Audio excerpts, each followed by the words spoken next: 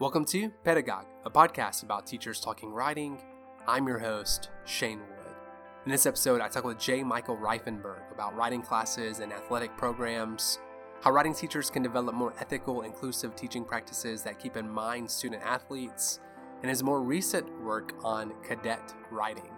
J. Michael Reifenberg, Associate Professor of English at the University of North Georgia, USA, serves as co-director of first-year composition and Senior Faculty Fellow for Scholarly Writing with UNG's Center for Teaching, Learning, and Leadership. He authored The Embodied Playbook, Writing Practices of Student Athletes, and co-edited Contemporary Perspectives on Cognition and Writing. His next book, Drilled to Write, a longitudinal study of a cadet at a senior military college, is currently under contract. Michael, thanks so much for joining us. In your book, The Embodied Playbook, Writing Practices of Student Athletes, you address how writing teachers can come to more nuanced understandings of literacy by thinking more carefully and intentionally about student athletes and athletic programs. You spent a year analyzing the men's basketball team at the University of North Georgia.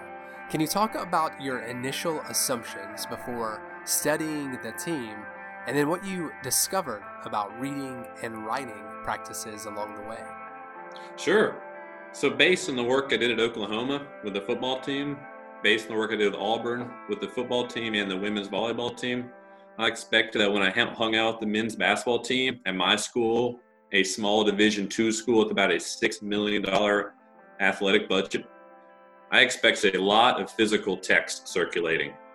I expect a lot of papers. I expect a lot of whiteboards. I expect a lot of iPads. I expect a lot of writing instruments, pens, pencils, stylus, fingers. I expected a physical playbook or a digital playbook. I just expected all the traditional signs of literacy in writing and reading. None of that was there. So now we're transitioning to what did I find? What I found that I'm still chewing on, and I try to answer in my book, is I found a lot of literate practices, which I expected, a lot of literate practices, but these are existing without physical text. I found the enactment of written text, of plays, but I found that enactment of written text through the body being there without having a physical text to refer to. So players and coaches learning text without text. And I got to put this caveat here. I'm working with a pretty common, narrow definition of text as like a paper or a screen. But that wasn't there. Coaches and players, they were making up new plays on the practice court together. They were giving new names to plays on the practice court together without writing anything down.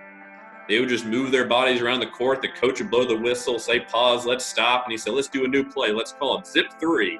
And I want you to do this with each other. He moved them around in coordination with each other and in coordination to the out-of-bounds line on the basketball court, to the three-point line on the basketball court.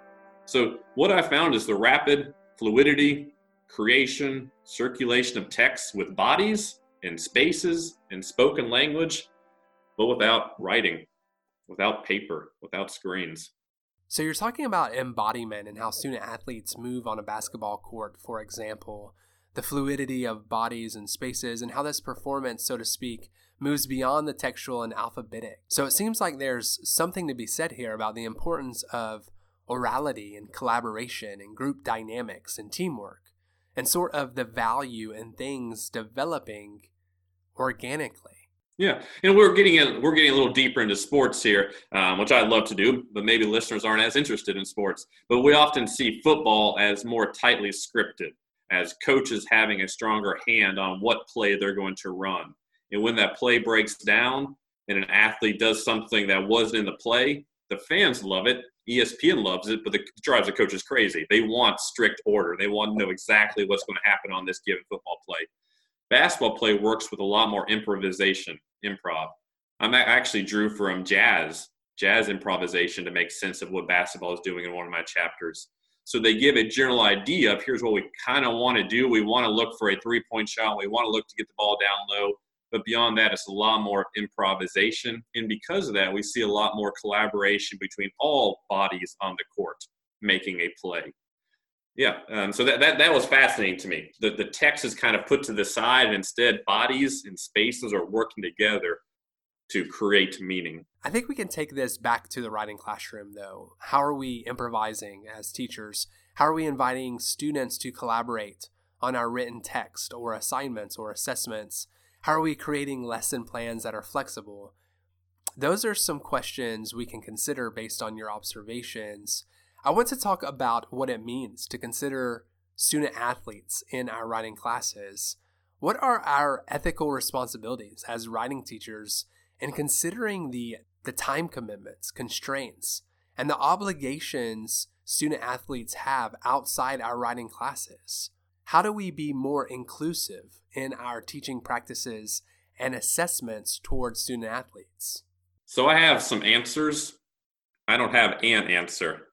And I'm going to offer some answers that kind of rub against each other. And that might be a common theme of you asking a really good question and me giving somewhat contradictory answers, because this is tough and this is challenging. And even though I have a book out there, I'm still thinking through this. And that's why I love this kind of work. So an answer is our student athletes are remarkably busy. In a way, and I feel like I can speak relatively broadly about student athletes based on working at multiple schools and multiple sports. In a way, they remind me of my time as a grad student. Being everything to everyone, being overworked, being underpaid, being cycled through a system with rapid waves of paperwork, drowning in paperwork and checking of boxes. So they got weightlifting in the morning. I didn't have weightlifting in the morning. Now we're talking about how they're different. Weightlifting in the morning, class in the mid-morning. They got lunch and film sessions. They got afternoon practice. They got mandatory study hours. They got to breathe and have fun. Then lights are out. And then a repeat again. If they're in season, that schedule's a little more complex and a little more demanding. If they're out of season, a little less so. And if you have a scholarship, which is rare, the stress of keeping it for the next academic year, the scholarships are not guaranteed. They're a one-year commitment. If you don't have a scholarship, the added stress of trying to get one by maybe practicing harder, lifting more weights, running more miles, or just working to get food on the table. So incredibly busy, right? So when I ask a student athlete who's in season to say, hey, come to my office hours on Tuesday, let's talk about your English 1101 paper. Can they really do that? Do they have time? Do they have the comfort level of telling, big, important head coach, I can't come because I need to go see Dr. Reifenberg to talk about transitions for my English 1101 paper? How is a first-year student athlete going to say that to, big, important head football coach? So flexibility, kindness, openness, me trying to find new ways to help student athletes grow as writers that might not require them to come in person to my office, make a mandatory trip to the writing center. So that's one answer. And now I'll talk back to myself. The picture that I gave right there is a picture we give for a lot of our students, most of our students. Busy, overwhelmed, right? So I hope that any ethical responsibility or kindness or flexibility I show to student athletes is the same we show to all of our students that we work with each quarter, each semester, each year. Just developing a better awareness of their challenges in life. Let me follow up. You asked, I think, a harder question, and one I can kind of talk to a little bit about inclusive assessment and practices. I don't want that to go unnoticed, even though I don't have an answer. So here's some things that are running through my head. Like many people in writing studies, I'm inspired by the work of Isao Inoue, him thinking about labor-based assessment practices. I've had a chance to read his books. I've had a chance to bring him to campus to talk to my colleagues. I drank some wine with him. I had some kind of bad Italian food with him. So I kind of know his stuff, and I'm beginning to understand this pivot toward labor. But here's a pause I have, and I wonder about that term labor. And I wonder about that term in college athletics, a space that's already critiqued by economic professors as essentially economically chaotic. That's my official term. Coaches with huge salaries, players not making anything, TV contracts in the billions, student athletes scraping by. That's a labor exploitation in college sports. So I wonder, I haven't written about this, so I don't know what I think because I haven't written yet. So I wonder about emphasizing labor in a curricular space where the student athletes are coming from an extracurricular space where their labor is exploited for profit. I haven't thought about that deeply. My book wasn't about assessment, wasn't about these classroom practices. I want to paint a rich portrait of literacy in the moment.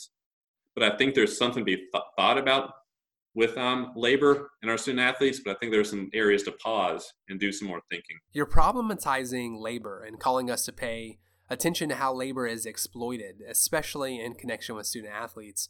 You mentioned the complex relationship between athletics and academics in your book. There's another conversation that's complex, some of which you just brought up, and that's issues concerning the NCAA and student athletes, marketing, advertising, profiting off of student athletes and their images. You have decades of experience around athletic programs, and you also know the demands of teaching writing and rhetoric. So you have this twofold perspective of the expectations in athletic programs, or the expectations athletic programs ask of students, and the expectations we ask of students in our writing classes. Usually there seems to be this tension, this complex relationship between academics and athletics, students and athletes. You're right. And I think some of the more interesting work that we can do is look at the history of where these relationships came from. So here's where we are now. How can we trace this back to find out how we got to where we got to? And I've had unique experiences where I took a class with the athletics director at Oklahoma. I had a chance to interview him for my book, became close to him and learned a lot from him. I had the chance to have some conversation with the NCAA president at the same time as I'm doing some close work with the student athletes at three different universities. So I have a wide variety of experiences, but also I want to go back historically, all the way back to our good friends, the Greeks. So just getting a historical perspective of the relationship with athletics and academics. And I want to bracket this by saying this is a Western tradition. So this is the dominant Western educational tradition of academics and athletics. There's, the dude Socrates hanging out around the same time as Plato and such. He writes a wonderful book, Antithesis. And here he starts talking about liberal education. He starts talking about the pairing of the mind and the body. He starts talking about the twin arts of philosophia, is the term he uses, and gymnastics. So they're coming together. Deborah Haughey does a much better job than I do in her book about the Greek tradition of athletics and academics. And we can think about this, another education historian, a guy named H.I. Moreau. He's writing in French, but he has a book called History of Education in Antiquity. He describes the Romans taking over Greek education and adopting most of it, but getting rid of music and gymnastics. Pretty much the same things public schools drop today, right? Music or sports. So we had at one point the fusion of athletics and academics, but that bifurcation is getting stronger as we're moving forward. We think about the rise of the U.S. university around the turn of the 20th century, and there's some great historians of higher ed like Frederick Rudolph, like John Thielen, and they start pointing to the growing interest in college athletics at the same time while faculty and administrators, me and you, have no interest in sports. We see that as what students do on their free time for fun, and we'll let them do what they want to do. That's not bothering us. But sports started growing in popularity and income. Students were no longer in charge of the football team. They brought in outside people to be in charge of the football team. And suddenly we have people like Amos Alonzo Stagg at University of Chicago back in the 1890s, has a tenured faculty position, has an administrative appointment as athletic director, has a separate budget exempted from external review, a direct line to the president, big salary, and he's all on his own, running sports. So once sports get so powerful and so much money, now faculty want to have a say. Now administrators want to have a say. Now we're saying, oh, things are out of control. We've kind of seen that happening for a while. And so, there's this challenging relationship that we still haven't worked through. Two quick fun stories. These are two of my favorite stories. And I think they end up as in footnotes in my book because I can never figure out how to get them in there. But think about athletics and academics colliding. Princeton, their football field, I think it was either 1889 or 1890. Woodrow Wilson, soon to become president, soon to lead us into World War I. He's a professor there. He'll be president of Princeton in a couple of years, but he's in love with football, loves football. And he's on the football field, and the captain of the Princeton's team at the time was somebody named Edgar Allan Poe, grandnephew of the poet. And firsthand accounts have Woodrow Wilson hitting Poe with a stick, trying to get him to go faster down a football field. I don't know why. I just love the idea of Woodrow Wilson hitting Edgar Allan Poe with a football or with a stick, encouraging him to go faster. I'll end with this narrative. I was at Seas in St. Louis, 5, 6, 7 years ago. At the same time we were in St. Louis for Seas, the men's basketball tournament, the annual March tournament was there. And I was in a hotel. I got in the elevator. It was going down. It stopped at a floor. The door opened, and in walked Mark Emmert, who's president of the NCAA. Used to be president of Washington, used to be chancellor at LSU, but he opens the elevator, he gets in, shuts the door, And I'm so far into my research, I'm writing a scathing report of the NCAA. I think they're doing a horrible job. And here he is, walks with me in the elevator. I literally have an elevator pitch for Mark Emmert. And I was going to give him the business and tell him why everything's so wrong. I shook his hand. I told him he's doing an amazing job, and then I left. I did pitch my dissertation to Mark Emmert, but I never got to give him a piece of my mind. I just kind of fawned over him. He ended up actually talking at C's. That was super exciting. Marty Townsend, who used to be at Missouri but has since retired, she invited him to C's. She just sent him an email. And since the men's tournament was at the same time, and he was going to be there for the men's tournament, he came and he actually talked at a panel at C's. And I remember Bud Weiser at Purdue stood up and asked him a tough question. So the president of the NCAA has actually spoken at C's. The through line in your work is students. You care deeply about students, and you're interested in the range of students in the writing classroom and more broadly, the university at large. You're interested in the different contexts and lived experiences of students and how they approach and perceive writing. Your more recent research focuses on cadet writing done inside military bases and headquarters. What led you to this work?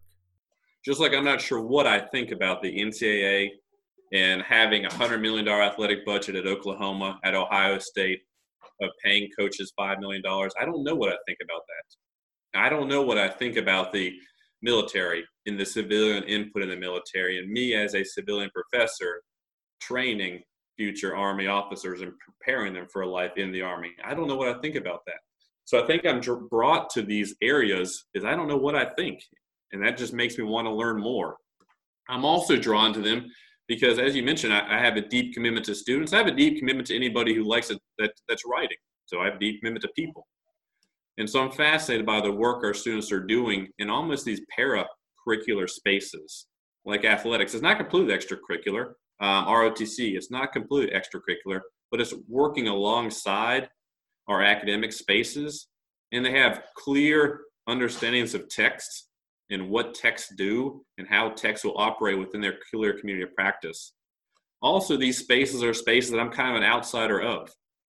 I really don't want to do the ethnography thing, be a white, tenured, middle-class professor and say, hey, here's the cool thing going on. I'm very careful to try not to do that. But I want to study a space that's unique and different for me, and that I want to try to find my way through it and try to find a way to get a part of it as much as I can. I'm not talking about access, but trying to learn about what's going on in these very unique spaces.